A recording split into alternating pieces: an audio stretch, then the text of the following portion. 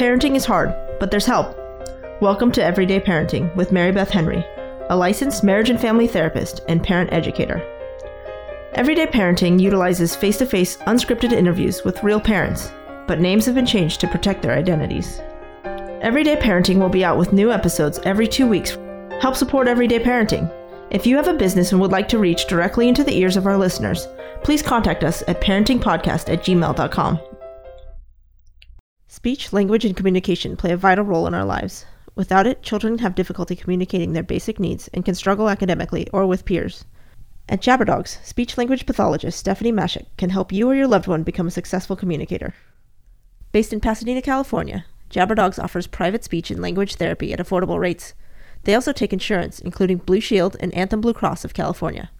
Visit jabberdogs.com for more information. That's JABBERDOGS.com.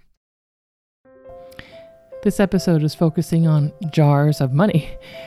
Edwin, father of two, wanted to teach his children the value of how to spend money, how to understand money, and how to save money. Edwin created a system, a 3-jar system, and the episode will talk about how the children put money into their jars and what children find value in. And sometimes as parents, we set the scene for learning, we set the environment for learning, and sometimes it doesn't always go as we would like it to go. And we have to sit back and be patient and give our children a chance to experiment and try things that might not be what we feel is the best idea or the best concept, but that's what learning is all about, the chance to try it, the chance to be successful, and the chance to maybe be successful and have failure. May wants to buy things with her money that she finds value in, and her brother finds value in other things and saves his money and buys larger things. And this is one of those lessons we just have to sit back as parents, provide the learning environment, provide the support, give insight, give ideas, give some guidance along the way, and just sit back and let your children learn by doing.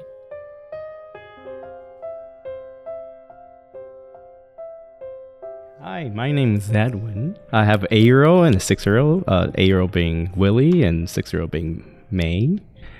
And I don't have a really good question, but I've been catching myself lately talking to the kids differently, in the sense that I feel that I certainly have some sort of like a gender bias where I'm expecting different things from the kids.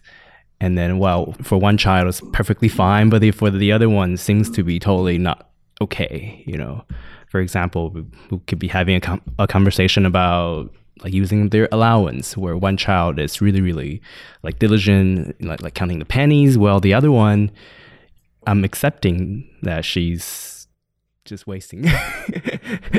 and to me, I don't know if it's the age gap. I don't know if it's the, like I said, like a gender bias where you know, because I guess I feel as a male, you need to be able to, you know, like do math for a while. Yeah, so that's it. All right, so I'm not going to focus on the children. Sorry. And we're going for you. Oh, no. You. This is all on you, buddy. Edwin. Tell me, Willie is the child that you are saying, you know, your money, you should save your money, you should save it up, and really think about what you want to buy, right? Is that what you're saying?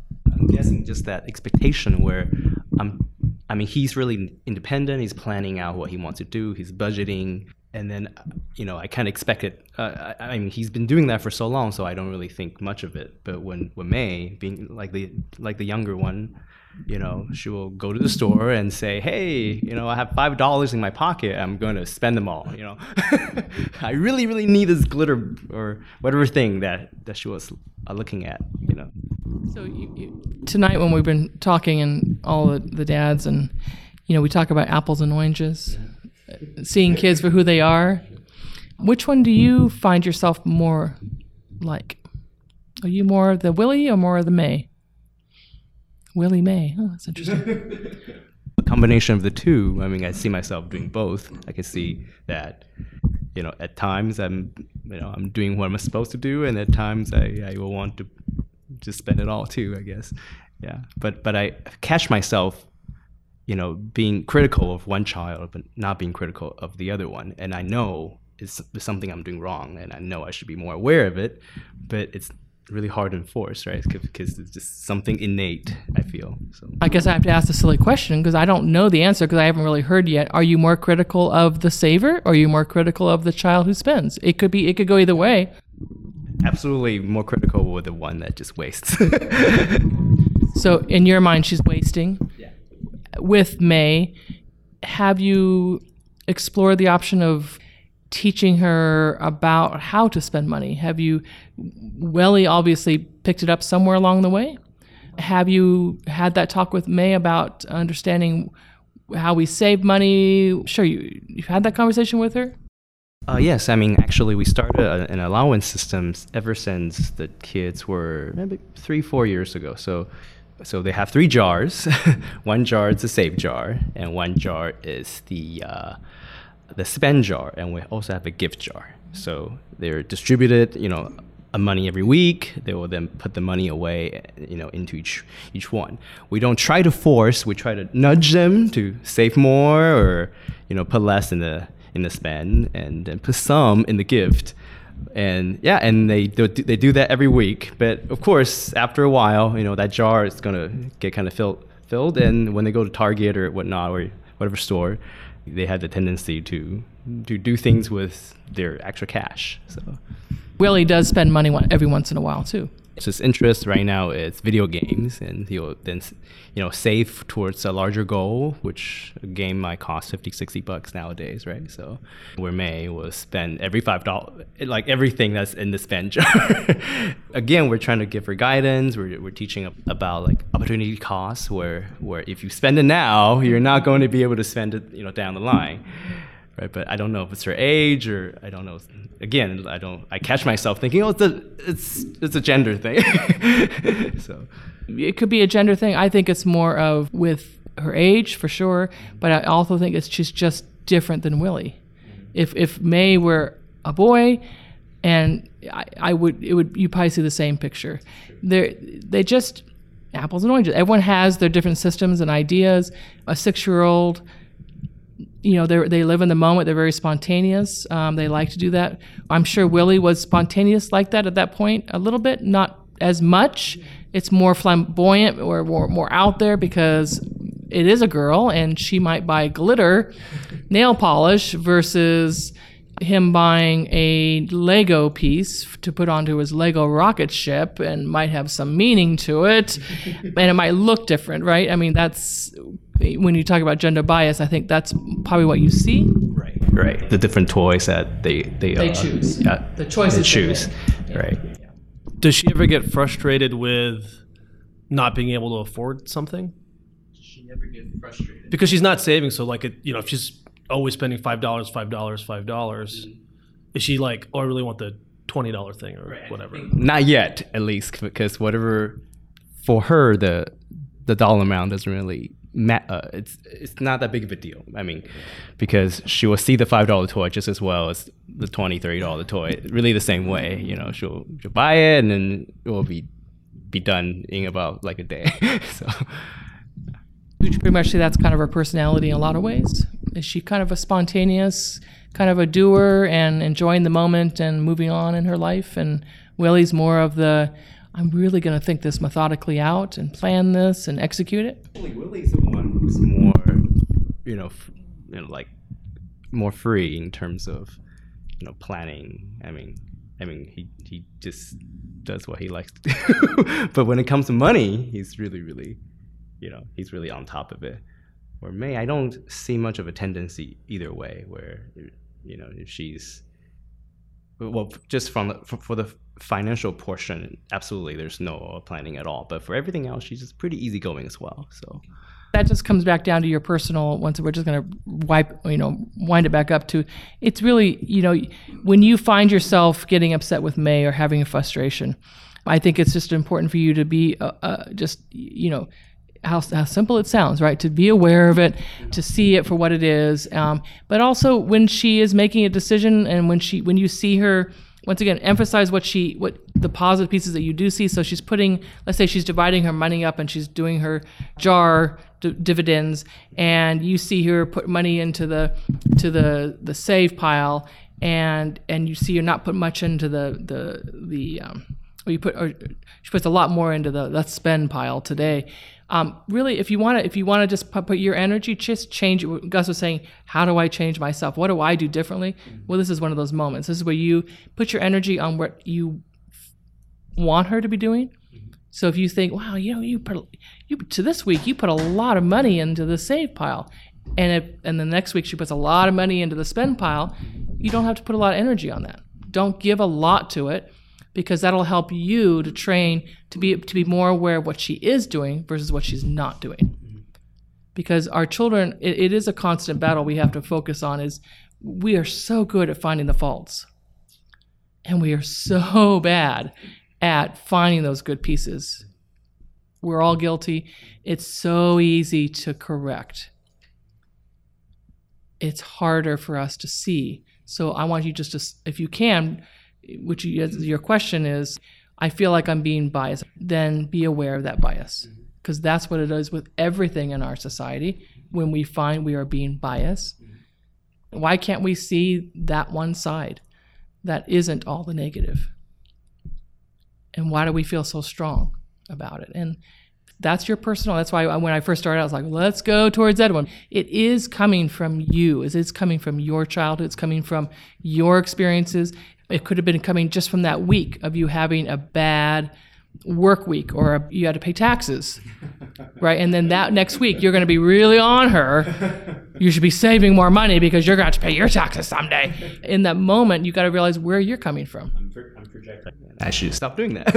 Well, yeah, it sounds so easy. But like I said, if you could just focus on that every week now, just intentionally focus on what she is doing. And it'll help you retrain your thought of not always going to the negative of what she's not doing, but what really is she doing? I just wanted to ask, I'm just focusing more on the saving money and then spending on the jar thing. Like, obviously she finds joy in something very cheap. She doesn't need to save, right? Like, I'm just like, basically that's what you're saying. Like, she could buy a $5 toy and be really happy with it compared to a $20 or $30 toy. But what if you gave her like a quarter?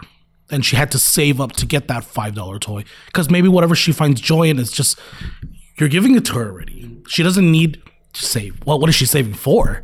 You know, because she doesn't care for anything more. So what if you lessen the amount that you're giving her? So she actually really needs to save towards something. Because if you gave her a quarter, she can't buy anything with a quarter. We all know that, right? But what if you gave her a quarter and she had to get a quarter every week, you know, until she saved up to it? Then it's something that, it's just a different financial concept. You know, to look at. Change the motivation. Yeah, change the motivation, you know, because then it would teach her that, oh, I do need to save, or else this quarter it's not going to give me anything. I have to save it. If I don't save it, then I'm not going to get whatever, even, you know, like change the values, because what she values is it costs less, you know? So, I mean, there's no motivation to save because you're giving me everything I need or I want. That's just how I see it. It's harder to implement new sets of rules when with one child, you know, I already set the amount, right? And then you can't just all of a sudden say, hey, we're going to reduce your amount. Yeah, especially they're smart enough nowadays. They go, oh, that's $1, that's a quarter. These are real life experiences you're teaching them. Well, that's evil. Instead of using money, maybe a point system. Yeah, well, I mean, what you were saying about like just change the object or the thing that you're going to be using as the thing of value. You know, we use tickets at home. You know, like those raffle tickets. Cool. You know, that's what we use. We don't give them money. We don't give the kids money for anything. You know, they have to accumulate a certain number of tickets before they get whatever it is that they're going to get. You know, if they want, for example, like if my kids wanted to get tablet time, okay, you know, we charge them 5 minutes for one ticket, you know, so they have to give us one ticket and, you know, they get 5 minutes on their tablet. So they have to save them up. And that's how we implement that. You know, no, it's different because you're using money, but, you know, still, in my opinion, it's still accomplishing the same task, kind of like what you were saying. Right. I had a quick question, and I think it may have been answered implicitly in some of the responses, but was the objective behind this to teach them the systems of saving, spending, or whatever, or was it partly also to empower them that, hey, look, you've got this money that you can spend. Go ahead, do with it what you will, so that they can, satisfy it. If they see something they like, they now know they have the power and the freedom that they can achieve it themselves. I don't know what was the intention behind the system. That's exactly the intention, is to empower them, is to make them practice, right? Starting at a young age, as young as I think Willie was only 3, he gets $1 for every year he's old per week. So when he's 3, he gets $3. So it's easy to distribute it amongst the jars, 1, 1, 1, right? And then later on, we allow them to have the power to be able to choose what they want to do, But the money were handed out in dollar bills, so they're easily done like that. Yeah, it's really led them to have that practice. I think, as at least for my generation, I feel that the parents were imposing certain rules to get allowance, or our intentions for them to just have more practice. Yeah, so they could make mistakes, so they could be wasteful when they're 6, but I don't want them to have the same mistakes because they lack the practice. So it reminded me of going back to the whole issue of letting them choose. I mean, having the flexibility and the freedom of, if that's what their comfort level is and they don't want to try something new, the whole saving up process. And maybe she will eventually, but I guess what I learned out of today is, if that's what their comfort level is, and eventually maybe they will, maybe they won't. But if you foster it, you allow them to have that freedom, you're doing what you can and giving them the option. Just to reiterate what you were saying, I think I heard it right, is to accentuate the positive. Because, again, this is like full circle again. But I'm projecting on myself. I don't like spending money. It's a problem. I get the most joy from buying something, having it at my house for the 2 weeks, and then returning it the following. Yeah, I love that. I'm I didn't even need that. I'm good. But I like that my son can take $2 or $5 and go to Target, and that section where everything's $1.